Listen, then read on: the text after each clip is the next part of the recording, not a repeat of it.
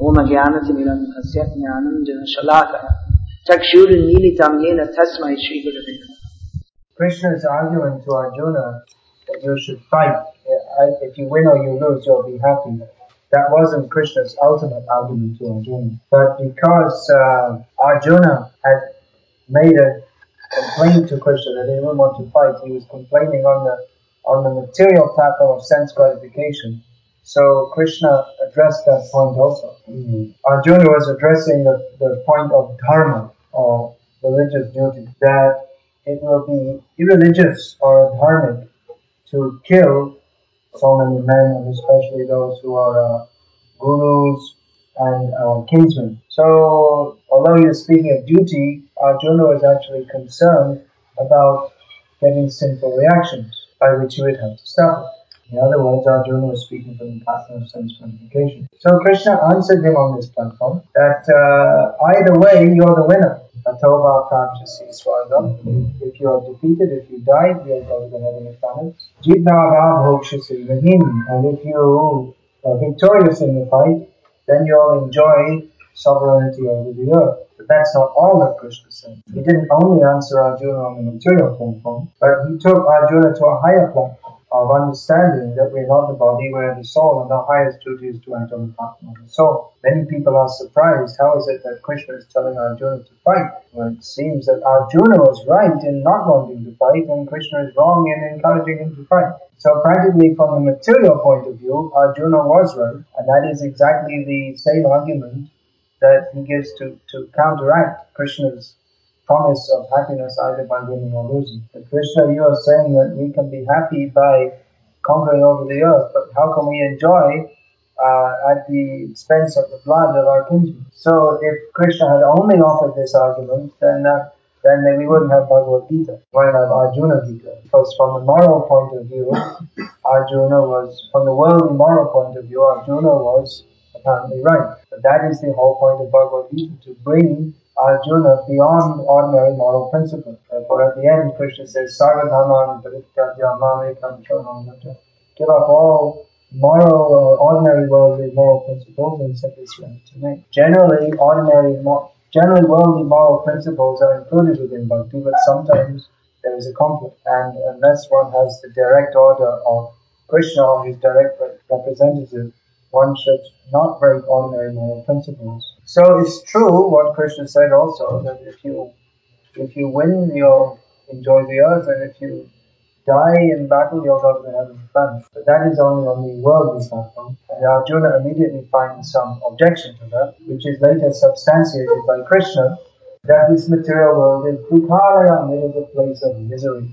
So certainly Krishna's advice to Arjuna that either way you will enjoy, that is certainly not his ultimate advice, because one of the main points that Krishna will point out in Bhagavad Gita is that this material world is miserable and temporary anyway. So this advice to Arjuna that either way you will enjoy is not to be taken as absolute instruction. That's why it takes intelligence and guidance from acharyas to understand Shastra. In Gita, Krishna gives many instructions on various levels. So it requires one who has understood the Gita to explain the Gita. Just like we know this so-called Yogi Maharshi Yogi Mahesh or something like that. Maharshi Yogi, something like that. Who has something called the university or something like that. So he made his translation of Bhagavad Gita. The first 6 chapters only, because according to him the rest is not very important. Because he says in the 6th chapter that describes the yoga system, and that's it. We don't need anything else. That's the essence of Bhagavad Gita. But that yoga system was rejected by Arjuna. That's something else that was rejected by Arjuna. He rejected Krishna's idea that you can be happy by conquering over the earth planet. He also rejected Krishna's instruction to perform Hatha Yoga. And at the end of chapter 6, Krishna clearly says that the best yogi anyway is the bhakti yogi. But those whose intelligence is covered by envy of Krishna, they cannot understand. You may wonder, how is it that the Mayavadis, they don't understand Bhagavad Gita as it is? When Krishna clearly says, Bhaktya Mara Vijanati, I can be understood by devotional service. Than me there is nothing greater, O Dhananjaya, Krishna necessarily. Not even slightly. But how is it that the Mayavadis don't understand? Because they're rascals. They misinterpret. They say, for instance, so Krishna said this to Arjuna because Arjuna had a lower adhikar, or lower ability to understand. You see, he wasn't a student of Vedanta. He was a politician, and he wasn't a brahmana. He was a grihastha, not a sannyasi. So these instructions were good for him, but they're not really the highest teaching. This is how the Mayavadis interpret. But what does Krishna say to Arjuna? Why I'm speaking this to you? That we know at the beginning of the 4th chapter, Krishna said, I spoke this knowledge to the sun god, who spoke it to Manu, who spoke it to Ikshvaku. And in this way, this knowledge was received in the parampara system through saintly kings. But in course of time, that knowledge became lost in human society. And then Krishna says, but I am speaking the same knowledge to you today. Why? Because you are my devotee as well as my friend. Therefore, you can understand the transcendental mysteries of the science. So Bhagavad Gita should be understood as it is through devotees. Therefore, this study systematically through Bhakti Shastri course is very nice. And you may find that when you finish the course, that if you've studied very nicely, you'll have a very good, you'll have a good overview of the general overview of the philosophy. But actually, if you study very nicely, you'll find you'll have more questions. In other words, you'll be basically convinced that Krishna is unlimited, and you can never fully understand Krishna. And there's no limit to how deep we can go in our understanding of the Shastra. I'm feeling myself, I've been reading Prabhupada's books now for a relatively long period of time. And each time I'm reading, I'm feeling that this is something new. I'm finding things which I didn't see. I'm just going deeper and deeper.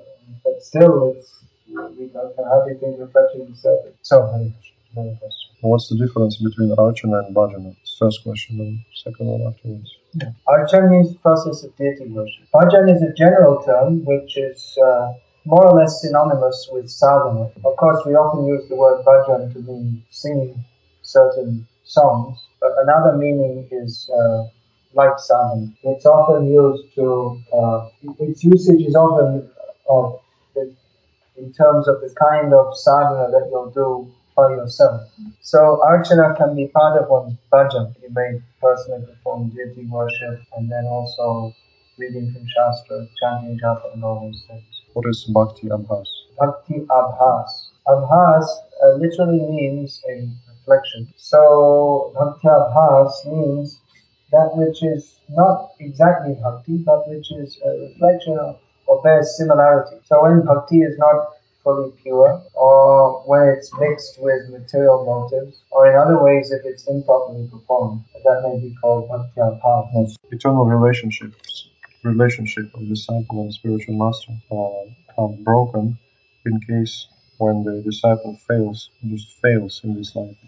What are these relationships? Relationship in the next life? No, it's not necessarily that if the disciple is unsuccessful, that the relationship is lost. Exactly how the guru-disciple relationship is going on, that is by the mercy of Krishna. Exactly how someone will continue in the next life in Krishna consciousness, that will be by the arrangement of Krishna.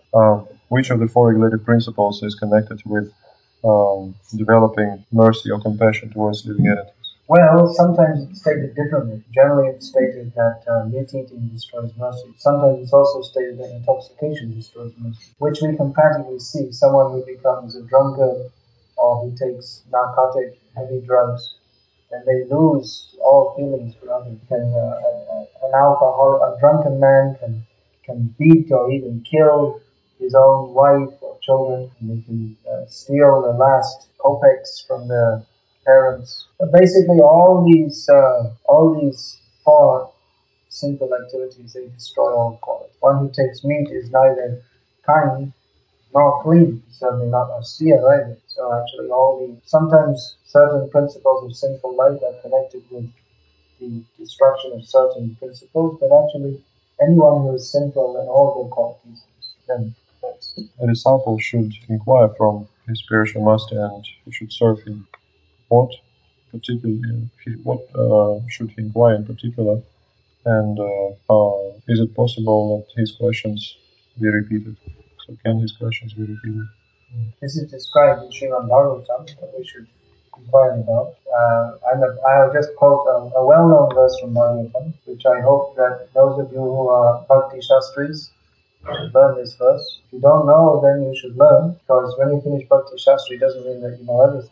Much, that's practically to introduce you to the proper study. So the well-known verse from Bhagavatam is as follows. It's the first two lines. Tasmad gurum prapadyeta, that's the first line. Does anyone know the second line? Jignasu shreya uttamam. Jignasu shreya uttamam.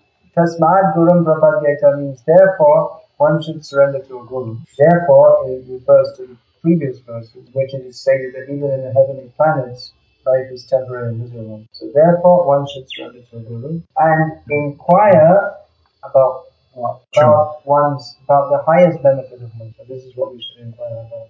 Tato Brahma Jignasa. Now we have attained to the human form of life.